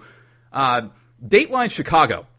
Have you ever had one of those days where your false teeth fly out the window on the highway, your doors and windows are all glued shut, or a swarm of bees keeps you from getting in your car? While most employees use sick days to recover from an illness, some employers have heard much more memorable excuses. And boy, this is shocking. In the past year, nearly 1/3, or 32% of workers have called in sick when not actually ill. What? Next you're going to tell us that government people lie to us. That never happened. Wait a minute, government people? Yeah. I'm glad the show's almost over. I'm going to have to just regroup here in a little bit. On the flip side, 30% of employees say they've gone to work despite actually being sick in order to save their sick days for when they're not sick. Oh, man. Look, it all depends on your job whether or not you need to go in when you're sick. Sure. When I was doing Padre games, it wasn't one of those situations where I could just call and be like, you know what? Got a bit of a fever today, and, I just can't make it on the plane to go to Pittsburgh for these games. So you're going to have to fill in for the road trip. It wasn't that simple. So I've worked when I've been ill plenty of times, especially thanks to all my sweet sinus issues, which were not helped by the recycled air of planes, hotels, and TV trucks. Not to mention drastic changes in temperature and climate and all of those other fun things that come with travel. So I have plenty of experience being at work while really sick. And thankfully, I haven't been in too many positions where I've had to worry about how my sick days were actually going to be used. But the idea that you would go and infect your entire office because you want to be able to make sure that you can call in so you can spend that day like getting ripped and playing Xbox, that's messed up, man. All right, Doug Betson, that's enough of that. But you know what I'm saying, though? It's like, I guarantee you that these people are saving sick days and they're not going to be doing like the biggest thing with them. These are not going to be like grand plans in a lot of cases that are going to be like, I'm going to burn this sick day because I've got this vacation planned or something like that. No, you're probably actually going to use vacation because you need to make sure you have those days off. Well, see, I'm reminded of, and this is kind of sports related, but I'll bring it back. I'm reminded of a conversation I had with Brett Redden, the SID at Winthrop University, and we were talking about how their mascot rides for basketball games, rides onto the floor on a Harley, and that's not the most pleasant smell on press row as, the gas fumes go by you. And so he sent me back a thing saying these are going to go in your press kits this year, and it's a picture of a guy in a SARS mask. And so I'm picturing, just rolling into work wearing a SARS mask. It's like, hey, Ed, what's going on? Why are you wearing the mask? I just felt like it. Figured it would top off my outfit. But there's the thing, though, is that someone at the office, there's always that guy that has to one-up everybody, so he would come in a gas mask the next day. Hey, Brian. Yeah, nice outfit, Darth. It's March. Yeah. I see you sweating onto your inside of your mask. That doesn't look comfortable. I just noticed this first point kind of goes back to something we were talking about at the beginning of the program. It's all about synergy on this program. Ooh. Thanks to technological advances, taking a sick day no longer always means taking a day off. 20% of workers say in the past year they called in sick but still ended up doing work from home throughout the day.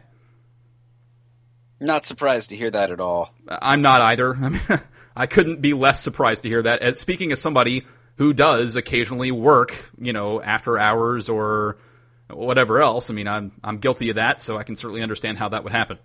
See, now the other side too, though, is I really thought that you were going to say because of technology, people don't even need to talk to their boss to call in sick anymore.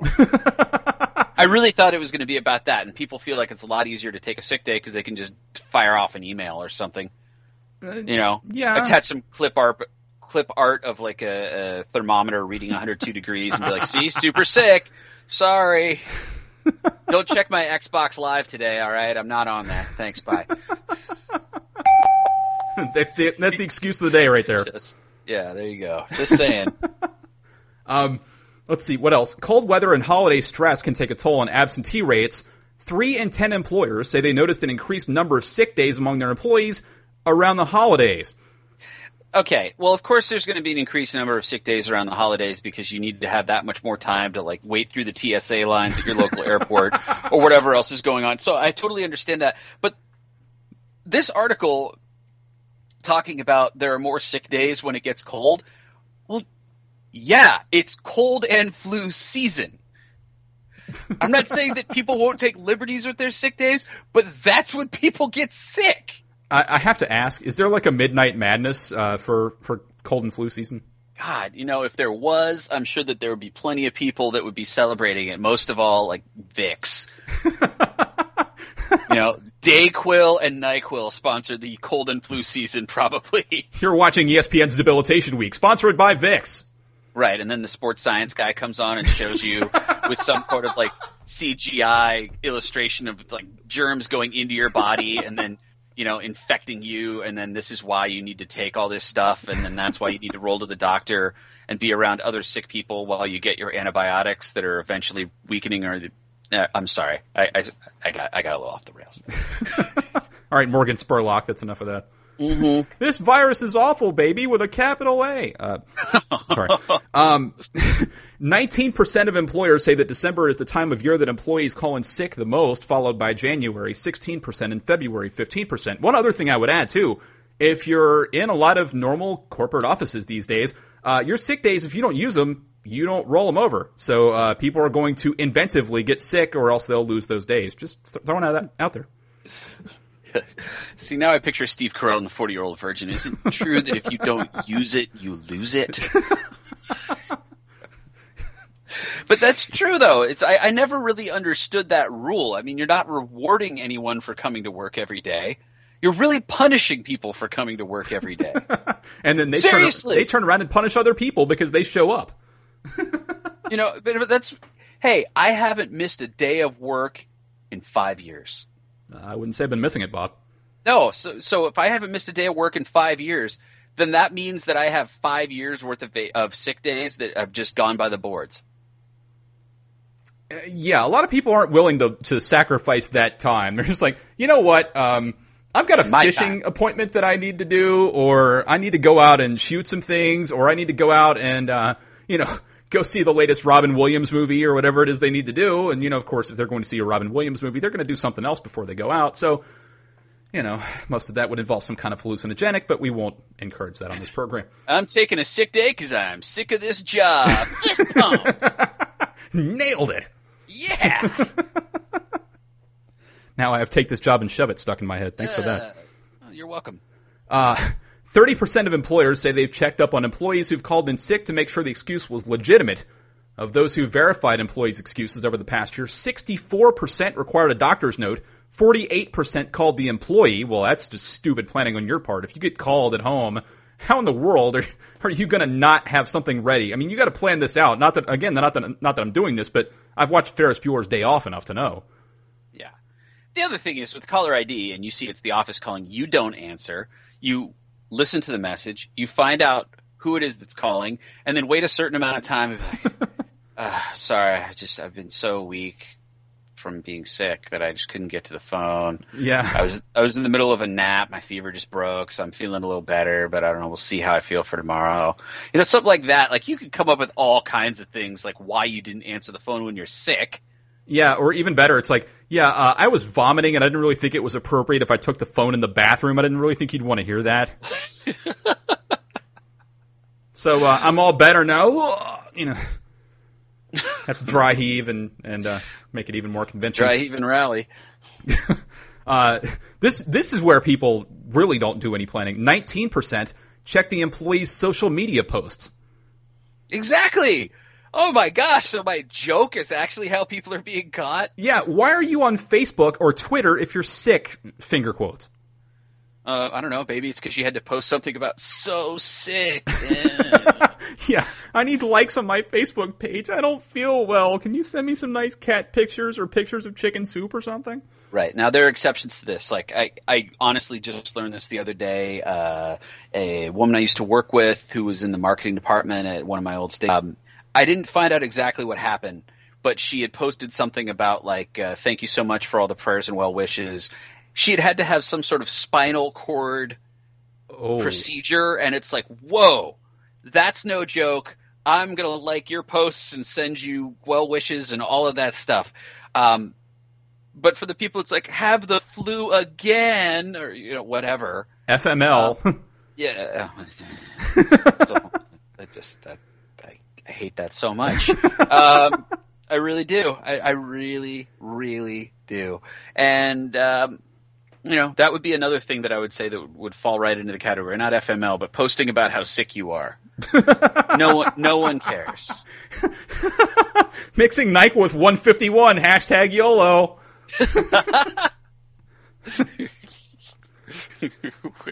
What's that one called? The Reaper? That's called the Coma, I think, is what that is. That's even better, actually. I'll give you the point on that one. If you're in college, that's called the non-consensual. But again, I digress. The tweeter. Most people will think I meant Twitter, too, and that's sad. I just thought of something else that's kind of bad, too. What if you're one of those people who has, like, scheduled tweets, like in TweetDeck or whatever else, and one of your scheduled tweets goes off while you're, at home sick, allegedly? One of my scheduled tweets is, "Hey, my boss's job!" Calling in sick to work today, even though I'm not sick. Hashtag YOLO. Hashtag FYL. Yeah. Anything's funnier to me with a hashtag YOLO on it. When we're talking about it, at least. And then when I see it in real life, it's like, oh, gosh. Really? One other thing, too, about Facebook, and maybe this is another big question for the program someday down the road, for Facebook rules or internet rules or whatever else. Don't ever, please, post pictures or details of whatever else of how sick your kids are. I mean, the last thing I want to hear about is how, Johnny is Ralphing his brains out, or, Kirsten has stomach issues. I don't want to hear about it. It's enough. Unless your kid has a funny take about themselves being sick in the kids say the darndest things kind of spirit. You know what I'm saying? Or something like that. Like, I don't know, you give them some sort of cold medicine and they start talking about, like, the people dancing around their bed or whatever. You know what I mean? Like, if you're not going to share something like that, then, I don't know. I think that might be more information than the world needs. Johnny's Crohn's disease acted up, so I gave him some ibuprofen and Cheetos. Hashtag real parenting. Wow, that's, Crohn's disease. David Gerard is like, can we talk about that actually a little? I want to raise awareness. What color uniform socks does that bring out? That's a really good question. I don't know. Do you make him a Jaguar? Or he was with the Dolphins at some point. He's still trying to play. Let's see. 17% had another employee call the sick employee. Well, that's stupid, getting caught that way too. And 15% drove past the employee's house. Now, I'll say this. With the proliferation of garages these days, that's not any longer a surefire way to catch somebody unless said person has so much crap in their garage that normally they have to park outside. So that's not really foolproof anymore. See, I just picture, because I'm convinced that this person is just going home to play Xbox, like has nothing important to do. And that therefore I just picture them going home to play Xbox. I would be so amused if a boss caught an employee calling in fake sick to work because they were playing like Connect or some stuff right by their living room window, and they're like throwing uppercuts and kicks and stuff. Hey, so drove by your place, saw you punching the air a bunch. You seemed like you were okay. Yeah, it's like I've seen stories where guys in workers' comp suits, say that they're debilitated and can't go to work, and they have like these, leg casts and everything, and then later they have PIs catch them at like kickboxing classes and stuff. That's so funny, a kickboxing class. I just picture that. Hey, I got this cast on to keep my leg warm for my kickboxing class. Hashtag Greg Zerline. 16% say that they fired employees for calling in sick with a fake excuse. I mean, I can understand in some cases where that would be a pretty big deal. Yeah, but in that case, aren't you just looking already? You're looking for a reason to blow this person out, and that happens to be the reason. That's pretty much what I was headed towards. Whereas I don't think this is going to be the only reason. Wonder what the most common reasons that employees take sick days are. Let's go over those. Oh. Because they just don't feel like going to work, 33%. They needed to relax, 28%. Aren't those the same thing? Others spend their sick days going to a scheduled doctor's appointment, 24%. Well, that makes sense. Seriously, if you're sick, go to a doctor. Catching up on sleep, 19%. Again, same thing. Or running personal errands, 14%. Well, if you have sick kids, I mean, that's a personal errand, isn't it? Yeah, I guess it would be. I don't know. If your kids are sick, that does not make for an acceptable sick day for you. It's like it's a sick day. Hey, Billy, I know you're 5, but can you drive yourself to the doctor? I don't want to piss my boss off. Look, don't take too much of this codeine cough syrup, Billy, all right? I'll just leave for you to take this as you will. If you mix it with grape soda, I will be very upset. Real quick here, as we wind down the program, we'll go ahead and go through some of these real-life excuses, and then for those of you on the live side, you'll get to hear us talk sports. For those of you on the recorded side, jump around when we're on the sports topics, and if not, screw you. Favorite real-life excuses. Employees' false teeth flew out the window while driving down the highway. You know, I guess I'm trying to think. What do you have your teeth out for? You got me, son. I have no idea. It's like, I don't know. Yeah, I'm just going to go ahead and let these things air out while I'm driving. Oh, well, there they go. I just don't see where this is that big of a problem unless you have a very specific job. Like, if you're taste testing corn nuts, yes, that would be a problem. But otherwise, you probably could bang away at your computer just fine, and not talk to people all day at your office, which is probably normal. This is one that we've probably been tempted to use. Employees' favorite football team lost on Sunday, so needed Monday to recover. The first thought I had was that must be huge in the city of Pittsburgh. Oh, wow. Hi, Pittsburgh. No, I'm just saying, like, it seems like Steeler fans, because they take it so seriously, would be more willing to just be like, you know what, I just really upset about the way that Emmanuel Sanders didn't get that first down, and I'm just going to need to stay home and drink some Icy Light for the rest of the day. So is what you're saying sort of like, Raider fan couldn't make the business trip because he went through security and his shoulder pad set off the alarm? Is that what you're saying? Dude, Raider fan's not making any business trip anyway. Okay, court-ordered public service. Right. There you go. Let's see. Employee was quitting smoking and was grouchy. That actually might be worthwhile. If you've been around people who are trying to quit smoking, man, they're no fun. Employee said that someone glued her doors and windows shut so she couldn't leave the house to come to work. That's my personal favorite because, first of all, I want to assume that that's true. All right? If it's true, that means that someone took a whole lot of time to mess with this person. I know. That's kind of one of those things where you have to have a few hours handy to do something like that. I mean, I would love to call in with that excuse if it were valid, because that would be a great story. Yeah, and then a friend of mine decided to glue all of my doors and windows shut. Tell you what, that sounds awesome. Why don't you send in some pics of that? Yeah. Yeah. That's, but good times. I mean, it's a good story, whether it was real or not. I'm assuming not. Employee bit her tongue and couldn't talk. That's a bad thing? Again, in a lot of cases, I don't really think this is going to get in the way of your work unless you're going to call me in the middle of dinner and try to sell me something I don't want. Then this isn't a problem for your job. Maybe she called in sick from being a hooker. Who knows? Oh, maybe. Employee claimed a swarm of bees surrounded his vehicle and he couldn't make it in. Does this guy live in the game Paperboy? Like, how did that... Just wow. Bees right around the car. Just only around the car. That's the reset you went with out of all that? Wow. Is that a bad one? No, I liked it. I wasn't expecting that at all. Yes. Wow. All I could think of right away was that, or like, what was it, the skating game 720? Hashtag old video games. Yeah. Oh, I love them. Now, that was a great one for the TurboGrafx 16. Yeah, I'm not really a person who responds very well to bee stings. Like, I swell up and all that, but I do not either. Yeah, that's nuts. This is one that I think we've probably heard from, reasons why we can't hang out with the family around Thanksgiving.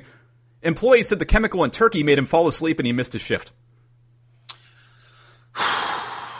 That guy be tryptophaning. Sorry. Sorry, that was for Jerry. Tryptophan like I do.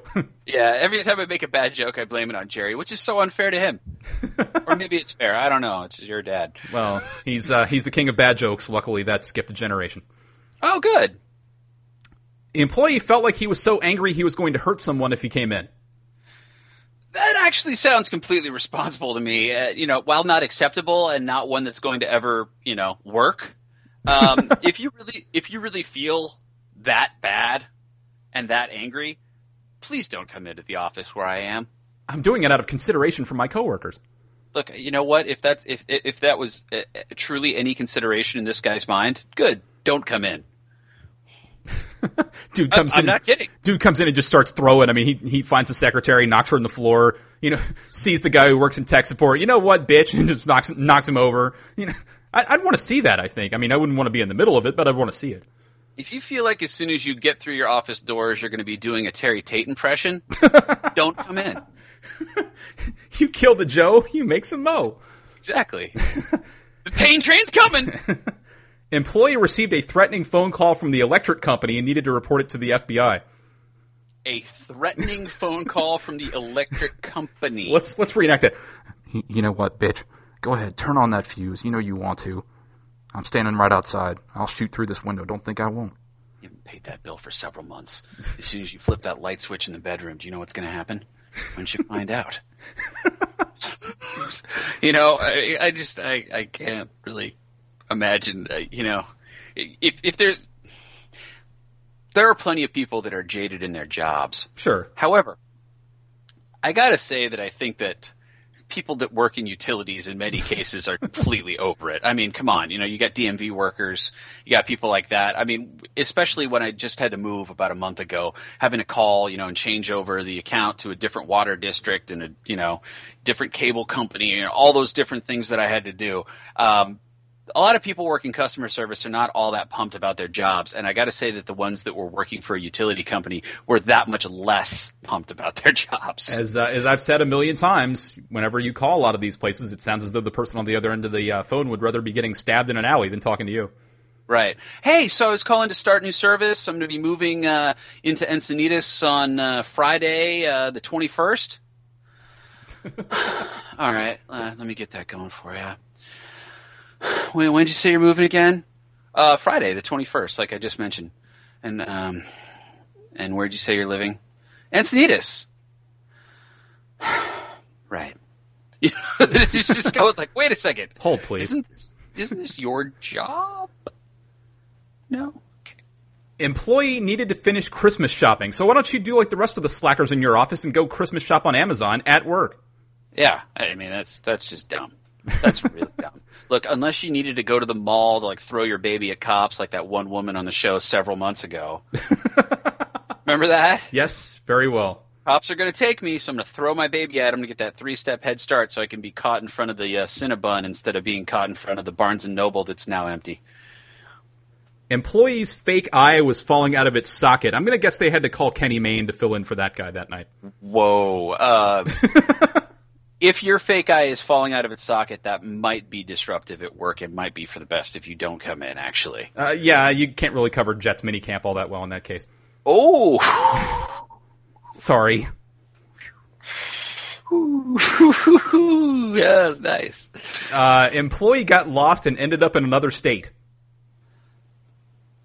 That could happen here because I'm, on the border. Yeah, I'm 2 miles from North Carolina, but I need more context on this. We need better journalism on what happened there. Right. No, I mean, hey, it sounds like it's got potential, but who knows? Maybe that happened. Maybe there's a spot in our nation where you can be in 4 states and like pretty much at the same time. So who knows? I started to work in one time zone and wound up in another time zone. Didn't realize that across the street was an hour later. Yeah. My bad.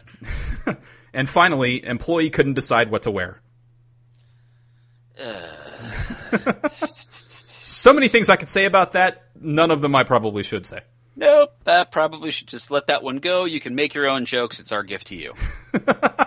And speaking of gifts to you, our next gift is to end this program. This has been Did That Make Air, episode number 8. You can catch us again next week. Be back here, same time, same channel. For Ed Barnes, I'm Brian Wilmer. And, get outside. Yes, please. Stop interacting through screens unless it's with us. See you next week.